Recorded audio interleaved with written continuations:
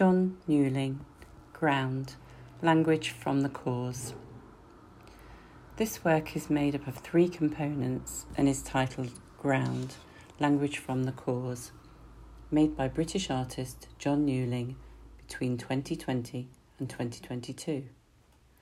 The entire work is 4 metres long and 1.5 metres wide. Each component forms a cluster or a pile, which is arranged in a group curving slightly to the left in the centre of the floor in Gallery 2. Newling collected over 500 soil samples from his garden using a manual soil corer.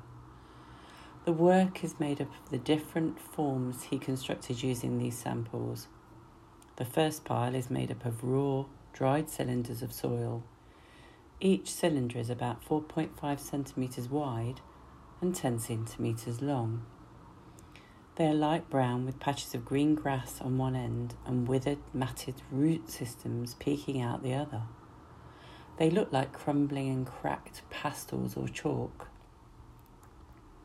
The second component is a cluster made of dense, compact balls of soil. These balls are roughly 6 centimetres in diameter. Some have a rough appearance with small chips of bark and crushed branches visible on the surface. Some are smoother and made up of very fine grains. Some are hairy with dried fibres, and some balls are speckled with tiny fragments of green grass. Unlike the cylinders of soil that are uniform in colour, the balls vary in tone from light pink, pistachio green and coconut shell brown.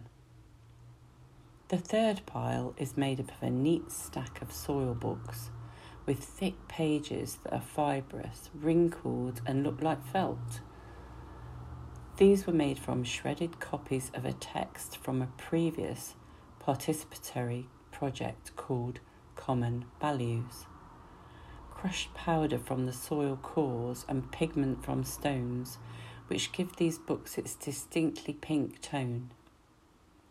Newling transforms the soil beneath our feet, revealing the history of a piece of land and the relationship between him and the soil from his garden.